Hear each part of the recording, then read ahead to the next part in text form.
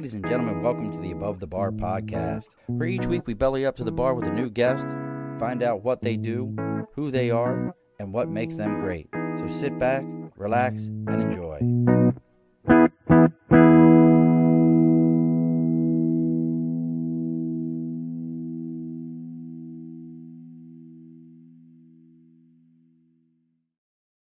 Alrighty, folks, welcome back to the Above the Bar podcast. It's your host, Sean.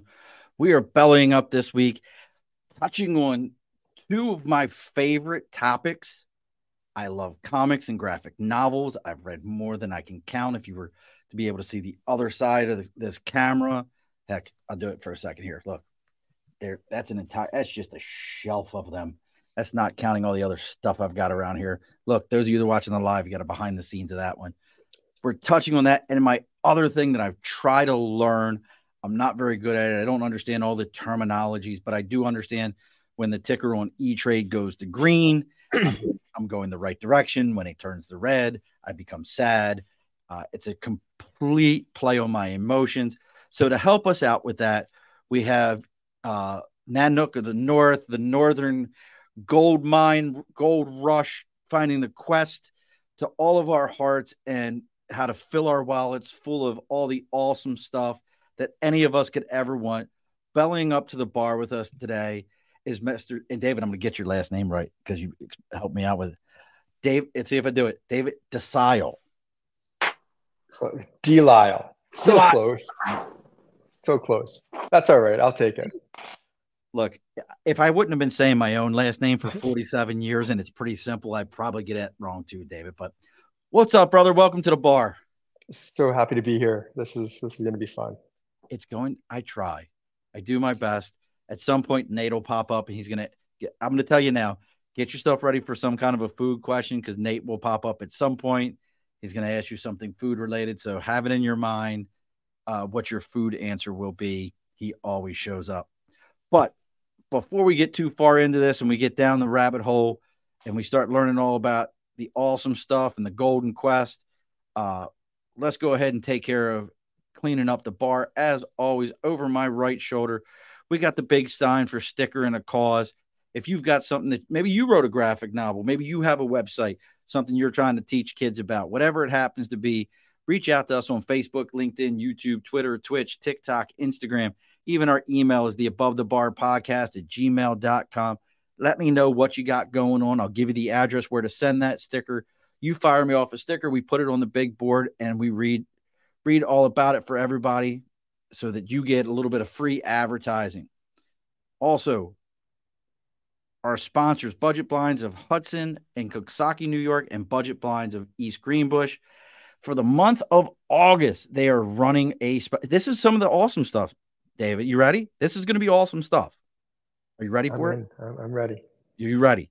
I need to hear the enthusiasm. Are you ready? I'm skeptical. I'm ready, though. I'm ready. Let's hear it. I like skepticism. You know what? Skepticism keeps us honest. I like it. Well, Budget Blinds of, and they actually have Budget Blinds up in Canada, so we can do that too.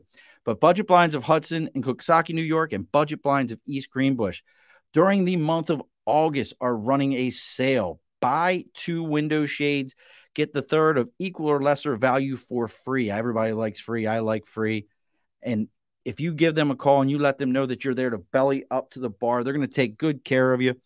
Also, during that time frame, always keep in mind, or I shouldn't say during that time frame, but always keep in mind that everything from Budget Blinds is going to come with a 5-year, no questions asked warranty before you actually get to the actual manufacturer's warranty, which from them, they say all their manufacturers offer some form of a limited lifetime warranty. They call it a string to string, sort of like a bumper to bumper for your car. So again, maybe you're out there looking for the awesome stuff and you happen to break one of your blinds. The kid does a big elbow through one of them and it needs to be replaced. You can pick up the phone and just call them up and say, hey, I need this one taken care of, and they're going to take care of you. So again, that's Budget Blinds of East Greenbush and Budget Blinds of Hudson and Coxsackie, New York. All right. Bar is completely open, David. Everything is done and taken care of. Has it started snowing yet up in Nova Scotia? No, I'm on the West Coast, so we're more like Seattle, Vancouver weather, and okay, so it's raining. It's warm. It's been nice, sunny. I just got back from camping. I just came back from camping on the beach. Nice. Yeah, Nice. literally like an hour ago. Just Camping or straight. glamping? Camp or glamp? Oh, I do camp. Oh, glamp. Backpack. Oh, Yeah, nice. yeah. Brother, I'm a Glamp is nice, but it's once you start doing the backpacking, sleeping on the beach, listening to the waves all night, it's really hard to go back. so I retired out of the Marine Corps, as most of all my listeners know, and I'll tell you, I've done the I got paid to camp, and once you've gotten paid to do it, and then you don't get paid to do it, it's a different animal. It truly. Yeah. And I'm listening. Do you know who David Goggins is? No. Got to read. Well, I'm assuming you're a reader. You're a Yeah, reader. oh, I read a ton of stuff. So, what's Um, his book? it's called "You Can't Hurt Me," Hmm. and phenomenal book. I was just on another podcast, Champions Nation. Everybody go listen to them. But we were talking a little bit about it, and I think if you're into camping and you've got a mindset that I like from a young age. Don't tell me what my limitations are. I'm gonna learn stuff. I'm gonna figure stuff out. I'm gonna keep figuring it out. Well, this guy is one of those ones that like came from a horrible background, horrible upbringing, and has done nothing but figure out. You might have heard of the 40% mindset. Like we're all only operating on 40%. We have 60 Yeah. more percent. He created that. Ah, gotcha. Nice. Yeah. So, and the reason the camping fell into that because he's run like something like when the book was written in like 2019 or 2020, he had already run 60 ultra marathons. Oh, wow. Yeah, Yeah, I'm not doing the ultra marathons, but camping on a beach. brother, I'm not walking 2 miles anymore in my life. I'm business wise, I'll be good, but I digress. It's not about me. It's all about you, David. That is why we're here. So let's talk about what your background. So I kind of mentioned it. You've been investing since you were 11 years old. By the time you were 20, if I understood everything right, you were a full time. That's what you were doing by age 20 was you were investing. Am I still on the right track? Yeah, I mean, I did this typical career and got into did a computer science degree and a business degree and started my own businesses and did online marketing. But yeah, I've been investing since I was 10, started buying real estate in my early 20s and semi-retired by 40. So It's it's a beautiful been, thing. yeah. And really, if I look at it, there's nothing that I did that was really that crazy. It's just really mindset and habits and that's what I try to teach. Well, that's what I love. I love about all this is we're not. You use the one word that I'm really. Again, I'll reference that other book I recently I'm listening to David Goggins' book, but also I've some of the other ones I've listened to. Never Split the Difference, books like that. Everybody's kind of anti motivation. It's not like motivation fades, and it sounds like you said mindset. This is where I'm going. This is what I'm going to achieve. Sound For about right? sure. It's 100% true. It really is all mindset. And I mean, because that's if we think of money, it's rare for people to think about money and not have feelings come up around it. And they're positive feelings or negative feelings, they're feelings that were passed down, as feelings we're told from the media, everything else. Whereas, money's just a tool. Like it shouldn't be charged the way it is, but we really do charge it. And that's where the mindset piece comes into play because we start realizing that we all have our own personal stories tied up with money. And once we get past that and just see it as a tool, everything becomes simpler. I love that. I never thought about that. We do. If you grew up and mom and dad always told you we don't have money for that, you attach an emotion of every time you spend a dollar. "No, I don't have that anymore. Or you're just the opposite. You're like, I was told my whole life we couldn't buy that. I'm buying everything. I don't care if it's on credit. Come get me. That's an interesting. I like that. Yeah. Yeah. Yeah. And we get caught up in it. And the problem is if we stick with that emotion, it's not the money that makes a difference. It's that emotion that's tied to it. So if you, like you said, if you're in this mindset of, never having enough, it really doesn't matter how much you have. Like that feeling will never go away. And in the same way, if you're constantly chasing, things to, I could never have these things, so I want more and more and more. And you just, buy your way through things as well. That as well. You won't hit an end to, okay, I finally bought the last thing I need to buy and now I'm good. And Interesting. Because you know what? Look, we're making a left turn because you started talking about stuff, and we're going to take talk it. about the graphic novel. You hit something with the wealth, kind of that money mindset. So is wealth just as much as poverty? Are they truly just mindsets? Because I've heard that a lot of times, and I believe that poverty is a mindset. For sure. I mean, you want to be careful because there's sort of like these minimums. Like if below a certain minimum, life's going to be really hard, and it will be. But then once you're past that, and it's much lower than most people think, all of a sudden it's 100% mindset. And you see this when you start meeting people at all different sort of income levels and what they've achieved and how many assets they have. And it doesn't matter how much someone has, most people are basically in the same mindset of, I don't quite have enough. And they're living paycheck to paycheck. And so when you start finding millionaires living paycheck to paycheck, and you wonder, how could that be? You start realizing it's mindset because we grow into this lifestyle inflation grows into what we can spend. And The more you that's make, how it the more you spend. happens. The more you make, Yeah. the more you spend. Well, that's the thing with San Francisco. They say that the city of San Francisco has more people per capita making over $100,000 a year, but they also those people making $100,000 a year can't afford to live in that city. They have to live two and three people to an apartment because of the sheer cost of living in San Francisco. Hmm. Interesting. So, And here, and I know you like your left turns. Why is that? How is that possible? How are these people making all this money and they can't afford their lifestyle? New York would be the same thing. mhm, And so it starts making you wonder, like, is this what, there's a point below that where, yeah, I get the poverty, right. but really we're talking about people, once you start making money and you're stuck in this rat race and you can't break out, mindset's huge and it's much bigger than people think it is. I recently talked about this. I believe that some of the best advice I ever got was some of the worst bosses I ever worked for, and it's a fact. But this one guy, his name was Rob from CSX. I have no problem. I got my own business. You ain't bothering me, none, Rob. But one thing he said to me when I was on the railroad was, "Get out of this before you're addicted to the money." Mm. And I didn't quite understand it coming from the Marine Corps at the time. And 7 years later, almost eight, by the time I left the railroad, I knew so many railroaders that hated their job with a passion, wanted nothing to do with the railroad anymore. Every day was just painful to come to work. They just hope for they hope for the next person ahead of them to retire or get hurt, not hurt, but like something so they went away so they could have a little bit more seniority so their schedule could be a little bit better.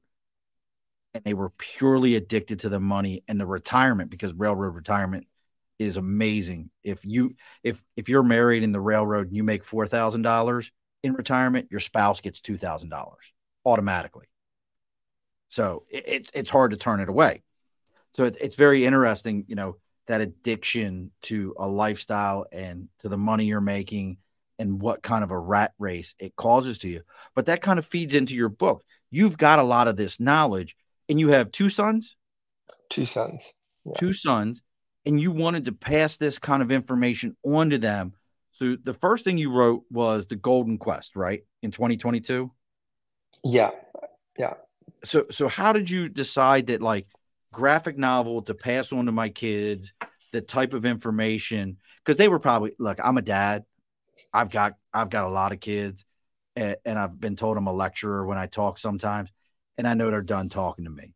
So were they when you were like, I'm gonna write a graphic novel so you can read it and hear more in my mouth? Were they like, yeah, thanks, Dad.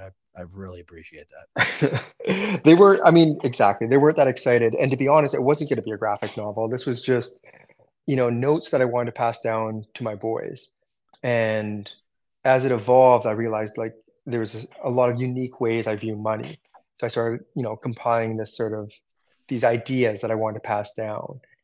And it wasn't until I was volunteering at my son's library, their school library, and seeing all these kids just devouring graphic novels, which I read graphic novels too, but they're different than when we were kids. Like Oh they've God. really evolved. Like these aren't Superman stories. These are full on books. It's like reading, a script or watching a movie. Like they're amazing. And that's when it sort of clicked where I could take these lessons, put it in a format that kids actually get and it's fun. Because the whole point is for them to actually learn. And that's how this whole thing really, really became something much more because it just lands. So I've get, kids under 5 will read the book, even if they can't quite read yet, and they'll flip through and get the concepts. And everything I wrote in the book, there's the same lessons as I want to pass on to adults. Like we're talking, like mindset's got nothing to do with a 5-year-old. It's the same. It's just as important for an adult as a 5-year-old.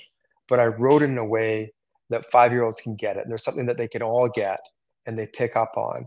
And the beauty of it is, yeah, my boys were, they were a little older at the time. Now they're 12 and 14. But in the process, talking to them, these concepts have started to land where the whole goal, like I'm just trying not to lecture them. And I even notice sometimes they get worried about just thinking about money and overthinking money. Yes. For me, again, getting back to mindset, a lot of times when we teach money, it's to teach people to just be ultra vigilant, thinking about money all the time, worried about money, saving, doing all the right things. Whereas for me, the whole point is that's why I mentioned mindset and habits. With the right habits, the whole thing just happens and fades into the background. And for me, the goal is that money isn't top of mind. Money, financial freedom, achieving, wealth is not thinking about money all the time. That's to me what the goal is. And so that's what I try to do with my boys as well, is keep it really simple so they don't actually have to worry about it or think about it. I like that approach to it. Now, I'm, you've got a great mindset. Now, you being an entrepreneur, starting businesses and everything, I watched my dad as a kid do both, running small businesses, and then being an employee also. And I feel that I'm right in the same spot. I was an employee, now trying to be a small business owner and move to a business owner. So, what are some of the goals that you were I know you want to teach them these things, but through the book, who are your main characters and how are you using them to teach these different lessons?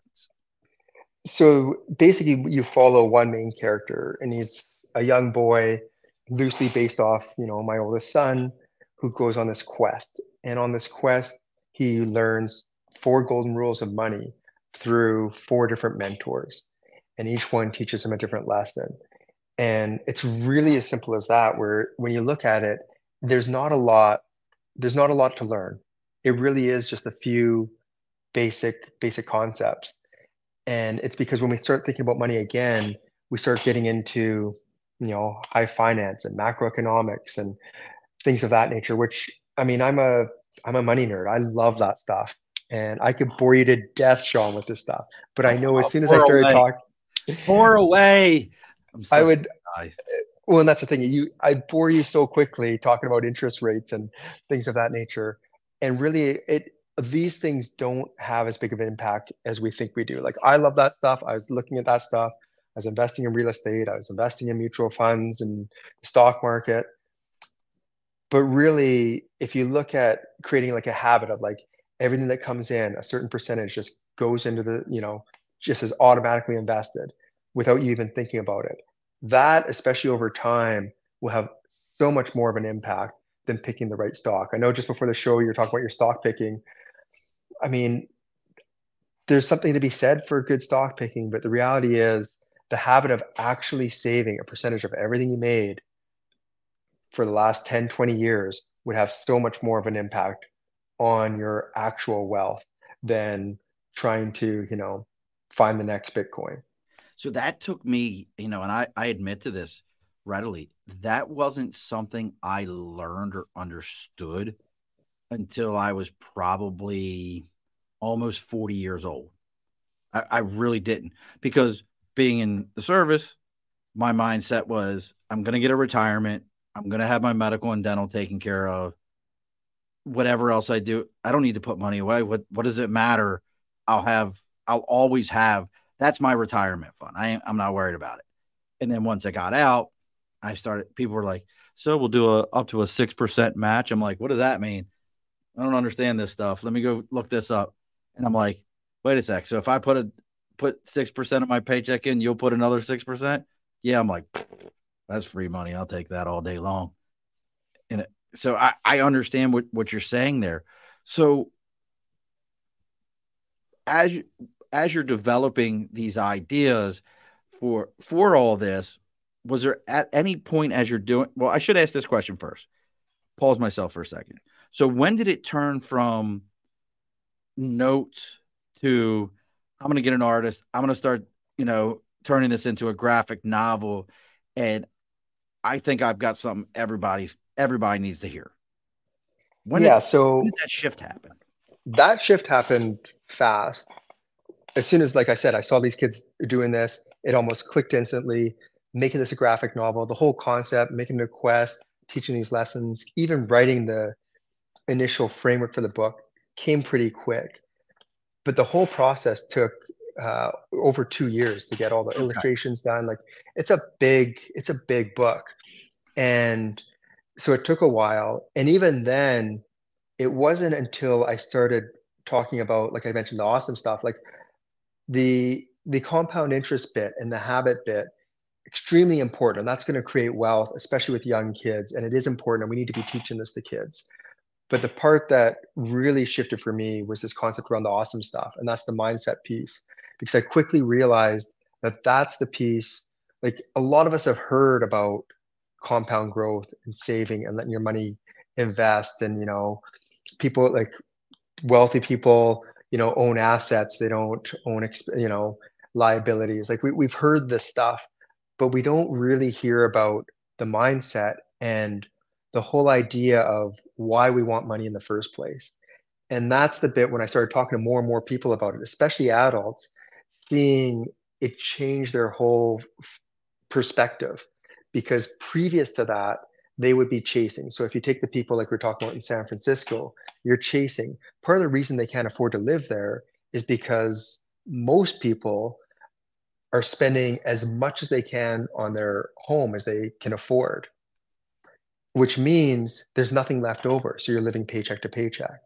And as soon as you start shifting that mindset of like to what's really important to you and asking those questions and realizing what really is important to you and focusing on those things instead of maximizing your expenses, you start figuring out what's really valuable, and it it changes everything. It changes the way you look at money, it changes your priorities, it changes how you look at stuff.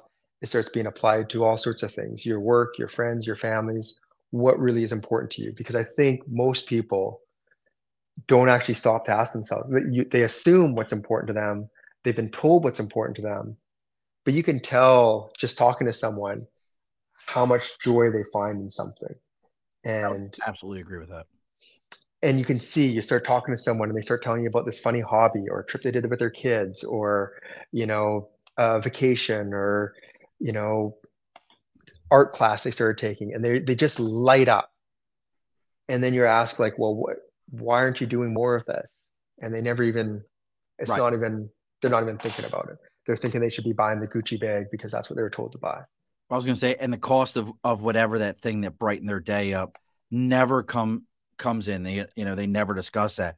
But you do have a question from the host of the one of the hosts of the Outlaw Blitz podcast, world traveler. If I remember right, I think George was he was either in Italy or Ireland. I can't remember, but he's a no, it was Ireland. Yeah, because he's a world traveler. George McDonald, everybody go check out Outlaw Blitz. He's got a great question. And this is one that we've seen come up and I think has been cut out of a lot of school programs. And people say, we're arguing about what we're teaching our kids, but why aren't we teaching them this? And the question is do you think schools should teach money management and different philosophies of saving and spending and investing? Do you think that that's a school thing, or should be, nope, that's mom and dad's job? I mean, for sure, I think school should be teaching this, and it seems like a very obvious answer to just say yes, because it's a big miss to not teach some of these basic things. Just like the compound interest, like you're talking about, like you start seeing the value of compound interest and what that actually means. Like our minds can't fathom that. We don't think that way. We need to see examples of like, here's a kid who started at 20. Here's a kid who, an adult who started at 40, saving identical amounts. Like, and you see the trajectory and see how much it changes. Like those those things need to be taught to our kids because it's basic math that we can't learn otherwise. But what I have found where I start to hesitate a little bit is I start to realize, especially if we start thinking about philosophies, and as I sort of mentioned at the top of the show, how much emotion is tied into money. Right. And that same emotion is tied into like our educators. Like everyone's going to have their different stories, and you start to see that, and that's what gets really tricky. Like if we do want to start teaching this money management, we have to figure out how to teach basic facts without emotion and judgment and guilt and all the rest attached to it. And that might be a little trickier than we think it is. It sounds really easy, but then if we start seeing that in practice, I mean, the worst thing would be teaching our kids, don't spend money because you'll never have enough, or start teaching these different stories, or invest in the stock market because it's you're an idiot if you don't. I mean, Right. there's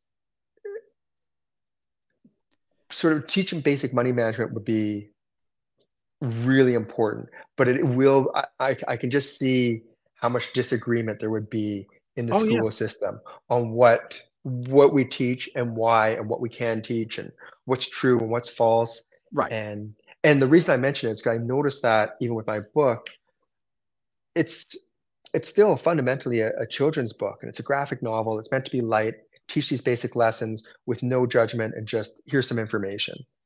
And the amount of people that get upset about certain things, like when I talk about investing and compound growth and money growing, you start feeling a lot of these money stories and start seeing how it can be it could be a dangerous thing if we just start letting our educators or our politicians dictate what we want to teach our kids about money. But you just said it, politicians, as you're saying it, and I agree that like it should be taught. I feel like I had a teacher who used to always talk about uh, 401ks, and if you had a child starting from the time they were born till they were 18, putting X amount of dollars every month into a 401k. By the time they were 18, they could be a millionaire. And, he used to always talk about this, and we were all like, shut up. I want to go get a soda. But I think that's the other side of this is if you do teach it, depending upon how you teach it in schools, if you teach it in a affluential area, who mom and dad probably have a couple of nickels to rub together, they're probably already doing these things. That kid goes home and says, Mom and Dad, I want to open a bank account and start doing this. They're going to be like, well, Tippy and Tata, we're going to just go do that right now. You didn't know it. Mommy and Daddy's already got you one. And it's going to be no big deal. Flip that script, and we're in Mississippi, who falls 50th in everything. And that kid goes, Mom, Dad, I want to go do this. They're going to be like, son, I can't afford to put gas in the car to go to work tomorrow and make sure you get to school. I ain't got money. Tell your teacher if they want you to put something, they can put it away for you. Like I feel like that's what we would get. That just depends. You nailed it, David. I think it's just we all want to fight about everything, don't we? Yeah. We need to feel offended. I need to feel offended today. I'm not feeling Yeah. like I'm getting enough attention. I'm being offended enough. Would you please offend me? I feel better then. It's interesting. But so that this is a great then aspect. If you're looking for something, going on to Amazon, you can find the Golden Quest on Amazon. It's an Amazon bestseller. Is it on your website, theawesomestuff.com? Yeah, you could order on the website as well. You could order direct from there, or you could direct through Amazon. It's also, if you go to any of your big bookstores and request it, they can access it there as well. And are there yeah, still bookstores? Do we still have bookstores? I think we have they Barnes. are. There's I not. know we've got Barnes and Noble. some of the small bookstores, if they wanted, they could pull it in. But Is yeah, it on it's Comixology? Is it on Comixology yet? it isn't on Comixology. You got to get on Comixology Yeah, because that's a comic book reader app, and it holds the panels up for you, and you can flip through the panels. that'd be a good idea. Yeah, I'll try that. And I Yeah, am looking at doing a soft cover version that's print on demand, so people can no, easily get in other countries as well. Right now, I mean, it's all with a distributor in the U.S., so you shipping out of the U.S. can be expensive. yeah. Oh God, everything out of the U.S. is expensive. So, Yeah. but that kind of feeds into the awesomestuff.com. So, if I know on Facebook we can find you under Golden Quest on Facebook. You have all that there, and on LinkedIn, you're right on LinkedIn. Let's see if I don't jack it up this time. On LinkedIn, it's under David Delisle. Delisle. Delisle. I know it's a tricky name. It's a French name, so it can be tricky. And even but how you're I but say you're it, on the but west coast. You're on the west coast of Canada. You can't be I French. know, I know. My Back in the ancestors, early ancestors. do you like Letter Kenny? I've watched bits of it, but I love yeah. Letter Kenny. One of my favorite episodes is the Quebec episode where they say Quebec about 75 different ways. Quebec, Quebec, Quebec, and they just go through all of them. I love every bit of it. Love Letter Kenny. But, so how do we move from where we're at with writing the book to what are we going to get out of the awesomestuff.com? So the awesome stuff. So really what I'm trying to do is share some of these messages. And the reason it's all based around the awesome stuff. So the awesome stuff is the first lesson that I teach in the book. And the awesome stuff, the first lesson is only buy the awesome stuff. And the beauty of that is when people hear that, and same with the kid in the book, first impression is that's all I buy is I only buy the awesome stuff. I mean, Right. obviously, like this lesson sucks. And the kid says the same thing. And anyone reading it thinks that. But just like anything, like this whole thing's about money mindfulness. So if I started going through like I do with the kid in the book, like let's think of all the things in your room. How many things are you playing with? How many stuff's been forgotten in the corner? How many stuff's buried in the closet? What do what's your favorite thing? And then start thinking about like what is the one thing you love the most? And focusing on that and thinking about that and how does that make you feel? And that becoming your bar for the awesome stuff, you start realizing that's the feeling you're going after. That's what's important to you. And that applies to kids, that applies to adults. And that'd be the same as when you're looking at, you're the same kids in a grocery store and having a temper tantrum over wanting to get some ice cream. You could ask them, is that your awesome stuff? Some kids, the answer will be yes. But even 5-year-olds will stop, they'll pause, they'll look at that ice cream, and they can tell you if this is something they really care about or not, or it's just something they want to buy. And that's the thing with the awesome stuff. Because what happens is if you start getting in the frame of mind of like only buying the awesome stuff and recognizing what your awesome stuff is, you don't have these feelings of like envy or lack or budgeting or having without. Like you really know what's important to you. And that's what your focus is on. And so you're not chasing, it's not this rat race. So, uh, previous to this, like even the kid in the book is thinking of all the things he can buy, all the things he can do, all the stuff. And the reality is that wouldn't actually bring him any joy. And it's not that the things are bad, it's that they're bad for that kid. I mean, because everyone has different things that are important to them.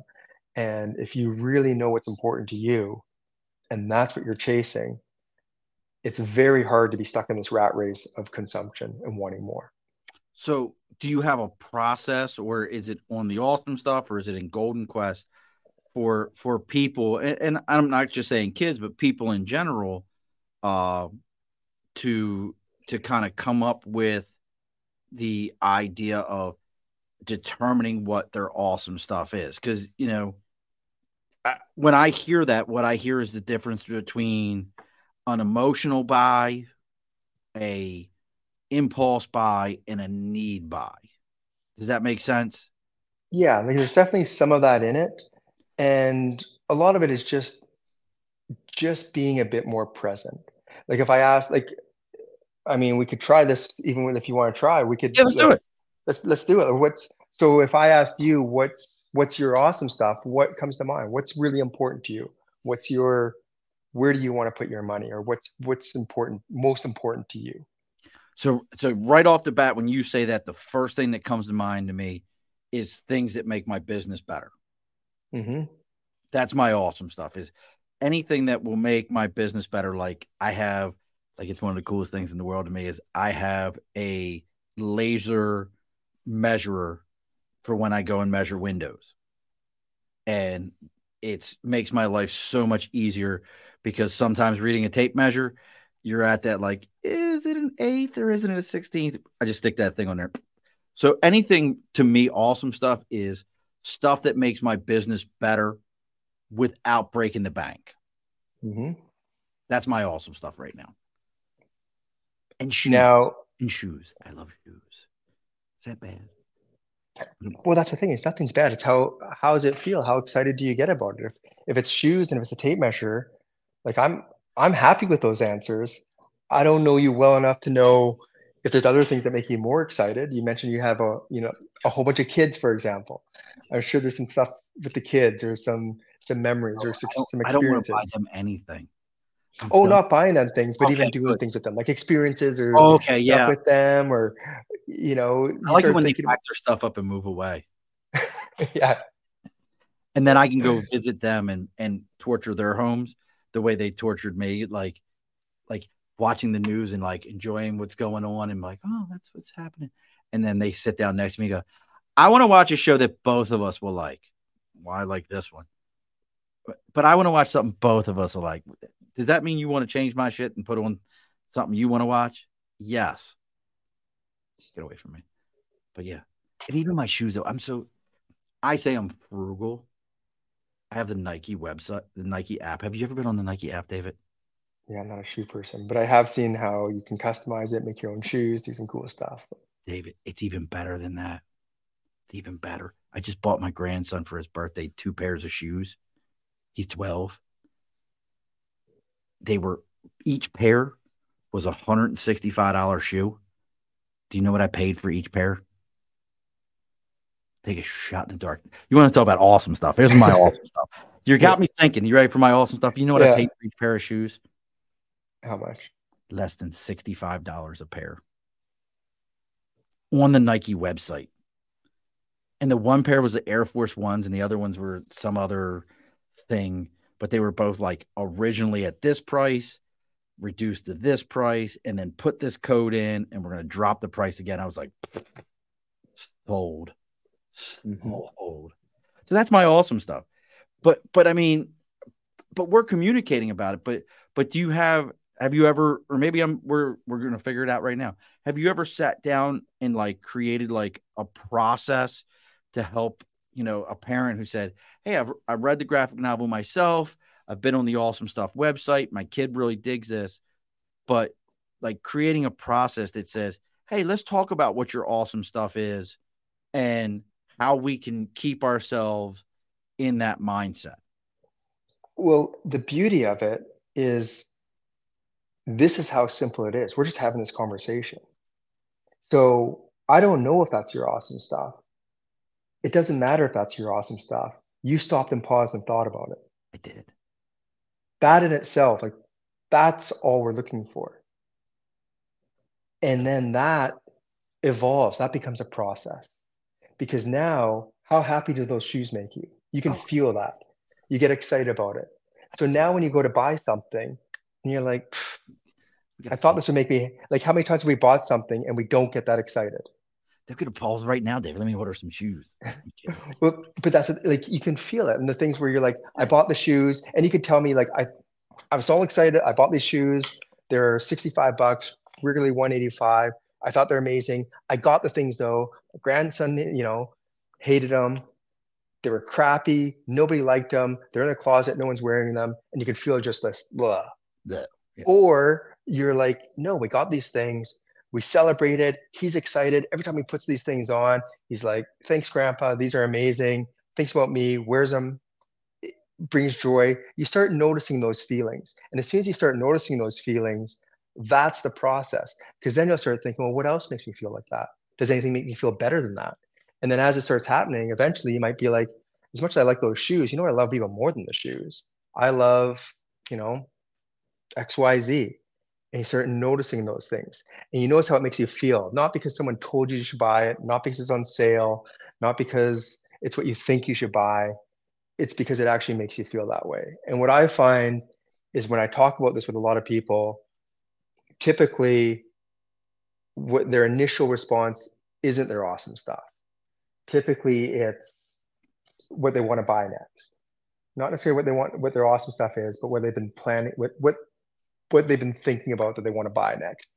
Or the opposite, they know what their awesome stuff is, but they feel like it's stupid.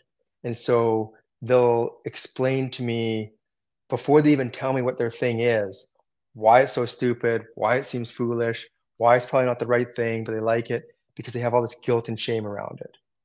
Hmm. And those are the things where no, if you start really recognizing what makes you happy, what lights you up, then it changes things.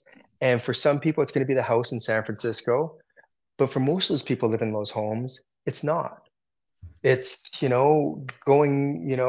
going out to the country, or it's, buying shoes, whatever it might be. But all their money is spent on something that's not even that important to them. And we find that, like how many times we've gone to an amazing meal and just gone through the motions, not really enjoyed it, and just like, it wasn't our awesome stuff. We didn't really care. We just want to grab some food. Next thing you know, we spent 200 bucks on a meal for the family, and we're like, yeah. Yeah, It's that's that awareness. It's the awareness, and that awareness. I'm telling you, Sean, it'll change everything. it's funny you say that. Like we just came back from the Cape out here in Massachusetts, and we had a couple of good, like really amazing meals.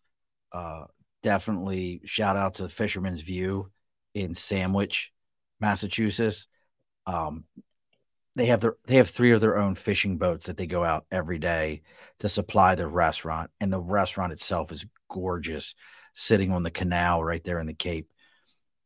And we spent good money, and that, I will tell you, that's actually probably another one of my awesome stuff is I enjoy to cook.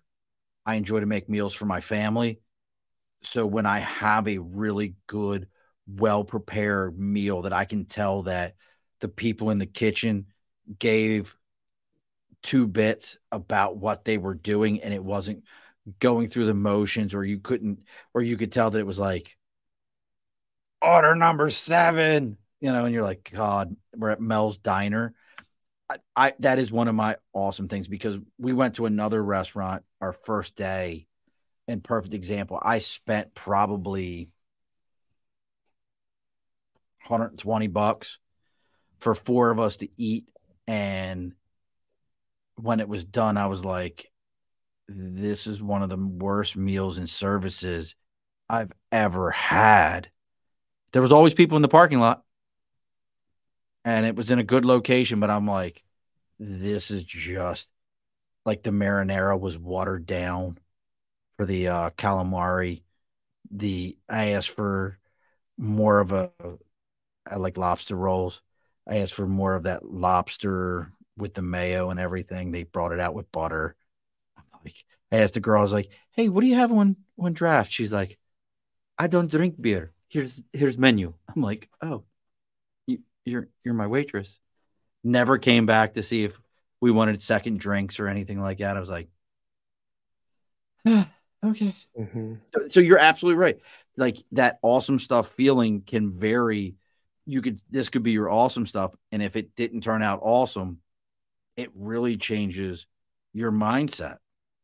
Well, and that's where I don't think we realize how much we spend on that we really don't care about.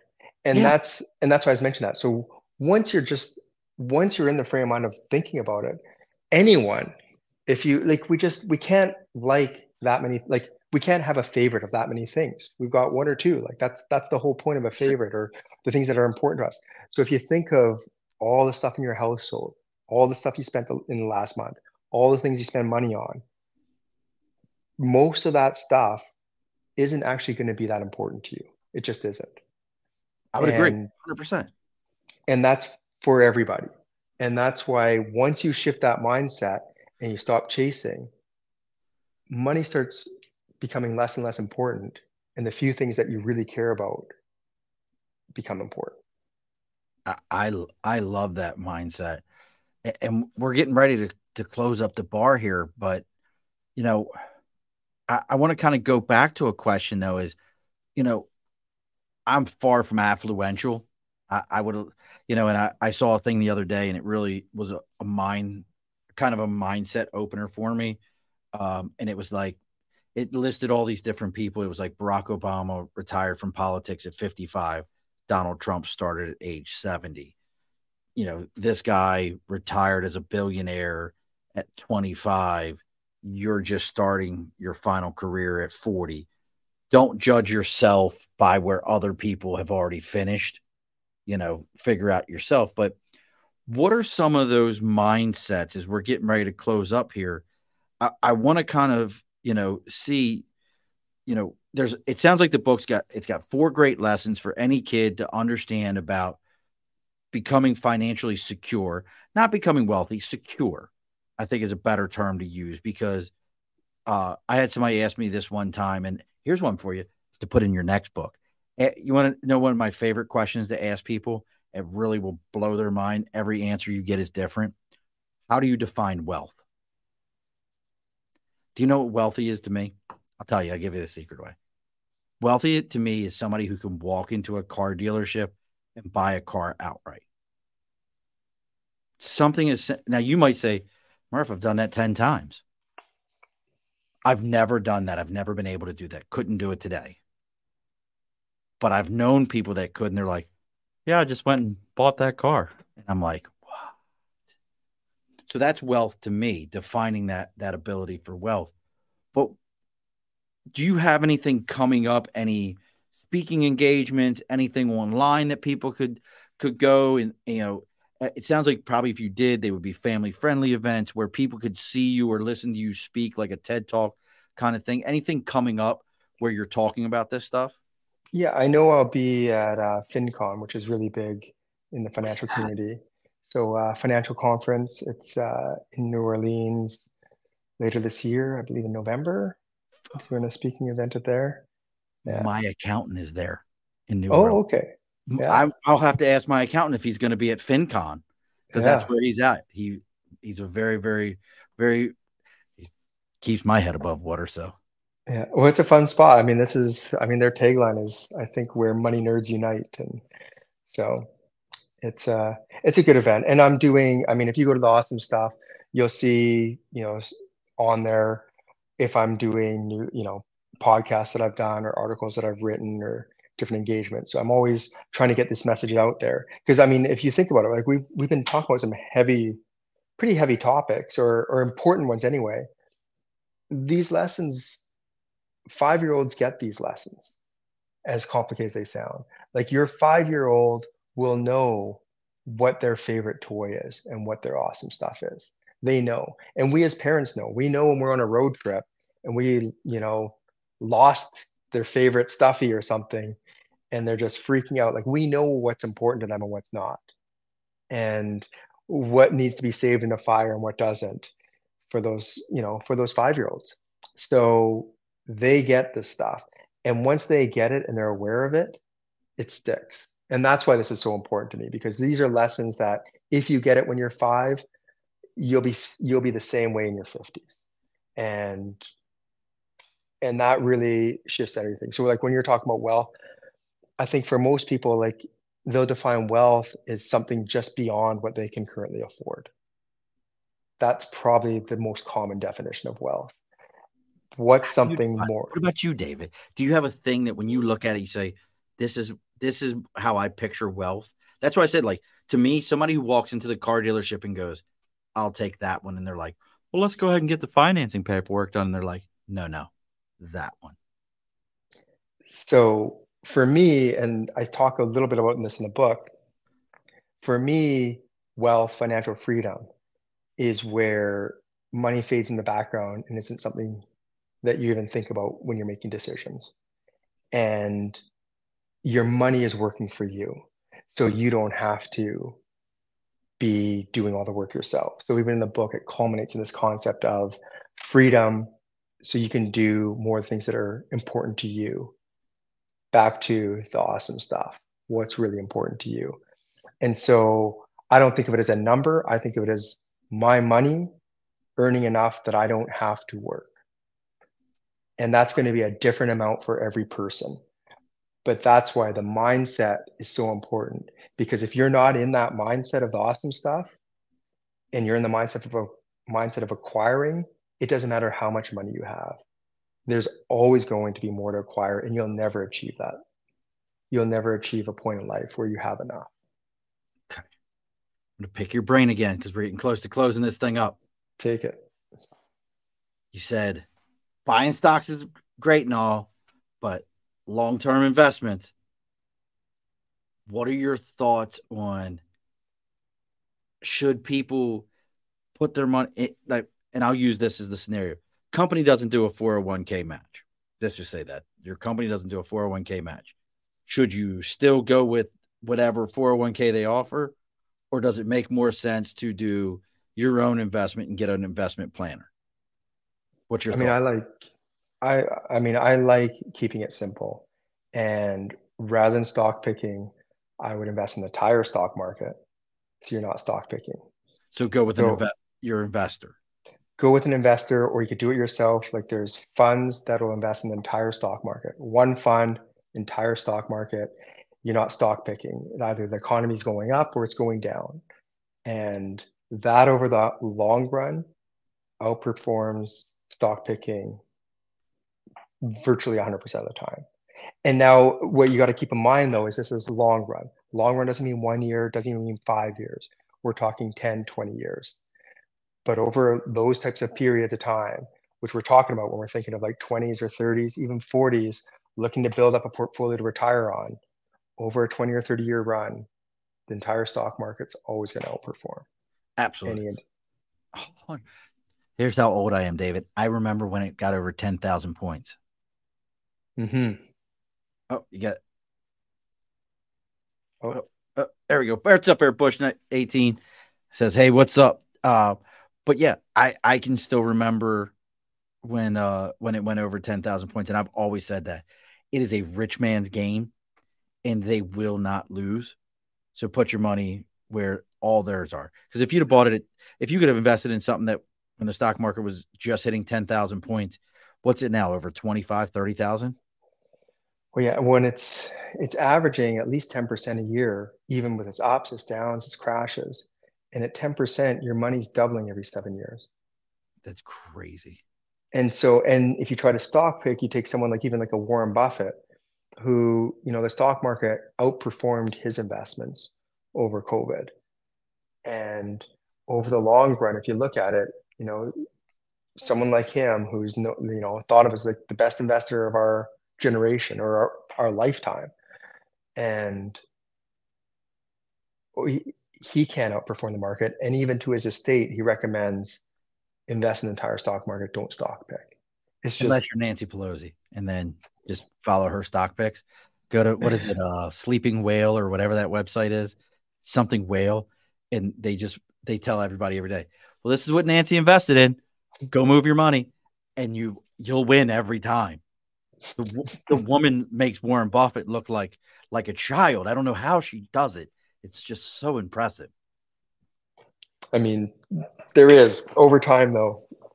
I know you're just joking about that.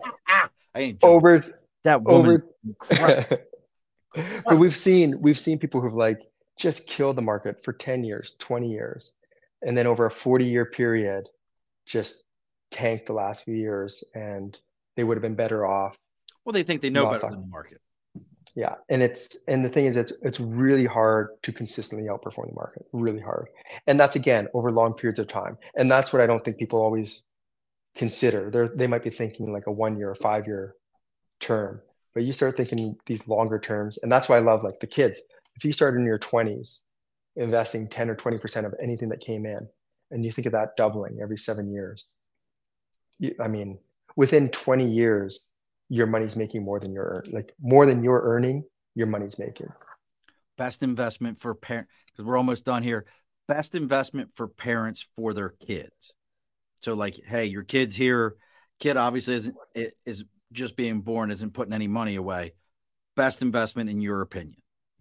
I mean, if you can do the entire stock market, do So that. that's your call. Entire stock market. Like I like insurance policies, whole Mm-hmm. life, not term life, whole life.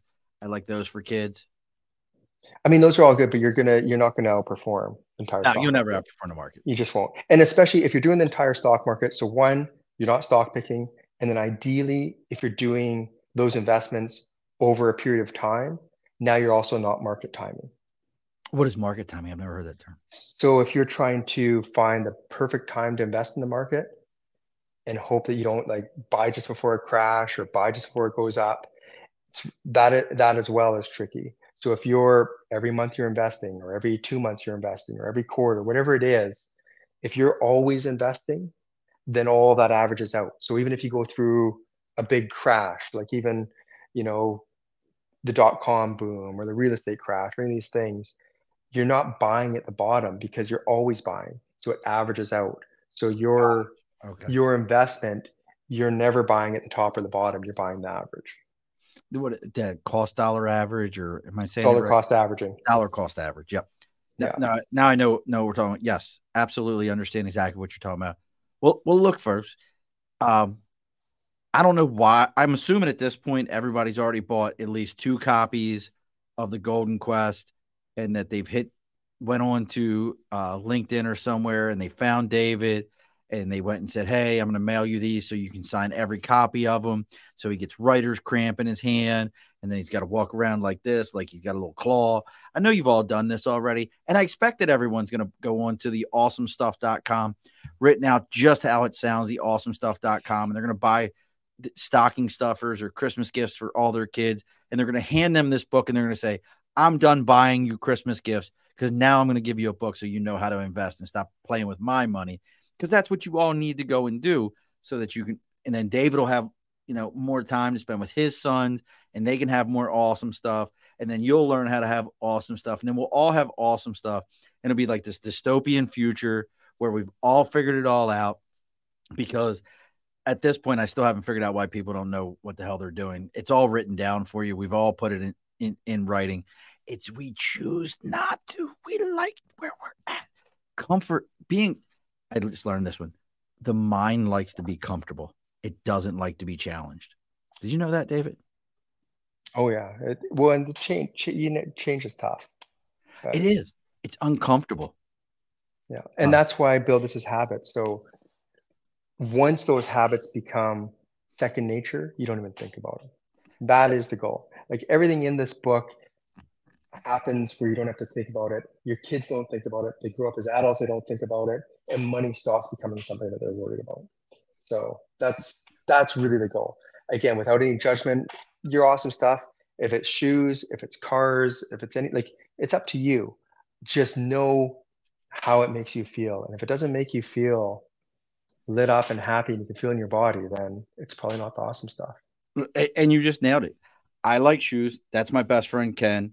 He likes cars. And I'm curious. I'm assuming Ken has already bought my grandchildren each a copy of this book so that they can read it. I know you did, Ken.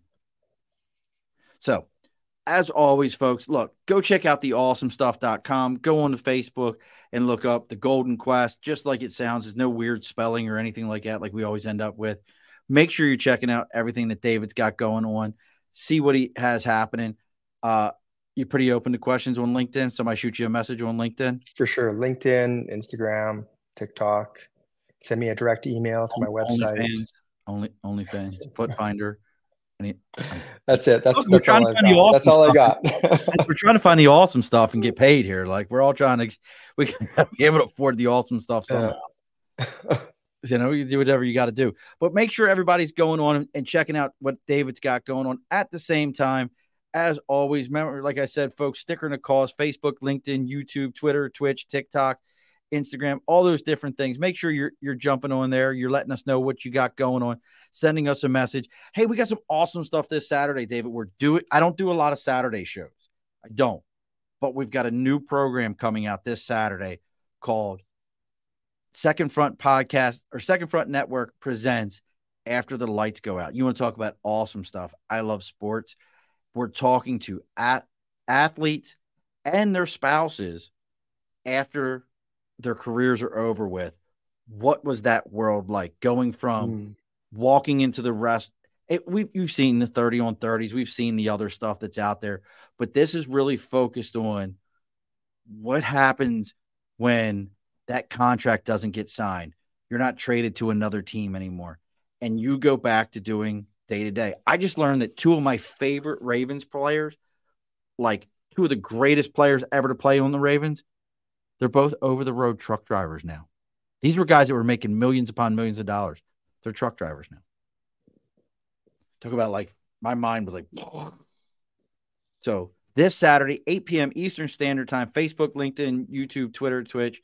We have Imara Lewis, which is Jamal Lewis's wife. She's going to be talking about the wife side to it. She's seen it all with him from his career when it started all the way to where it ended, and his lip, and talks about a little bit, there were some dark times for him afterwards.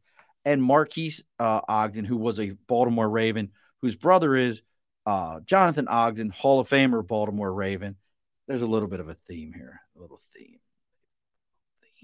I don't know. Look, that's where I could get my first ones to get on here. We're going to have more, though. Look, if you know any athletes, look, David, I'm looking for athletes, even collegiate athletes who had to leave, swimmers. I'm really want to talk to swimmers, you know that? Because swimmers are like these people that in the pool all the time, work their ass off, and college is over with. And if you don't make the Olympics, it's done. There's nowhere for you to go. Like, how crazy is that? Nothing. I know what I mean. West Coast, we've got a lot of rowers, Olympian. Oh, I would love Olympian rowers. I had a rower on my show. I had I don't know if she was the most decorated Canadian athlete, but she's I think she's the most decorated rower. I can't think of her name right now in Canada. Gold medalist. I had her on the show. Yeah. I have to think about her name for a minute. This is like episode 190 something. So they all kind of run together. Don't think. I bet you I'd mess up her name, but I think she lives in Victoria. I think I know exactly who you're talking about. She might actually. She is a left coast Canadian, blonde, very pretty. I can't think of her name. She was very cool, though, to talk to. So, but as we always do on every episode, every time we talk there, David, and don't log off on me, the guest gets the final word. So what is your final word for us? Just start teaching your kids about money. Talk about it. Just talk about it. Alrighty, folks, be sure to push your stool in. This has been a Second Front podcast presentation found on Apple, Spotify, and wherever podcasts can be found.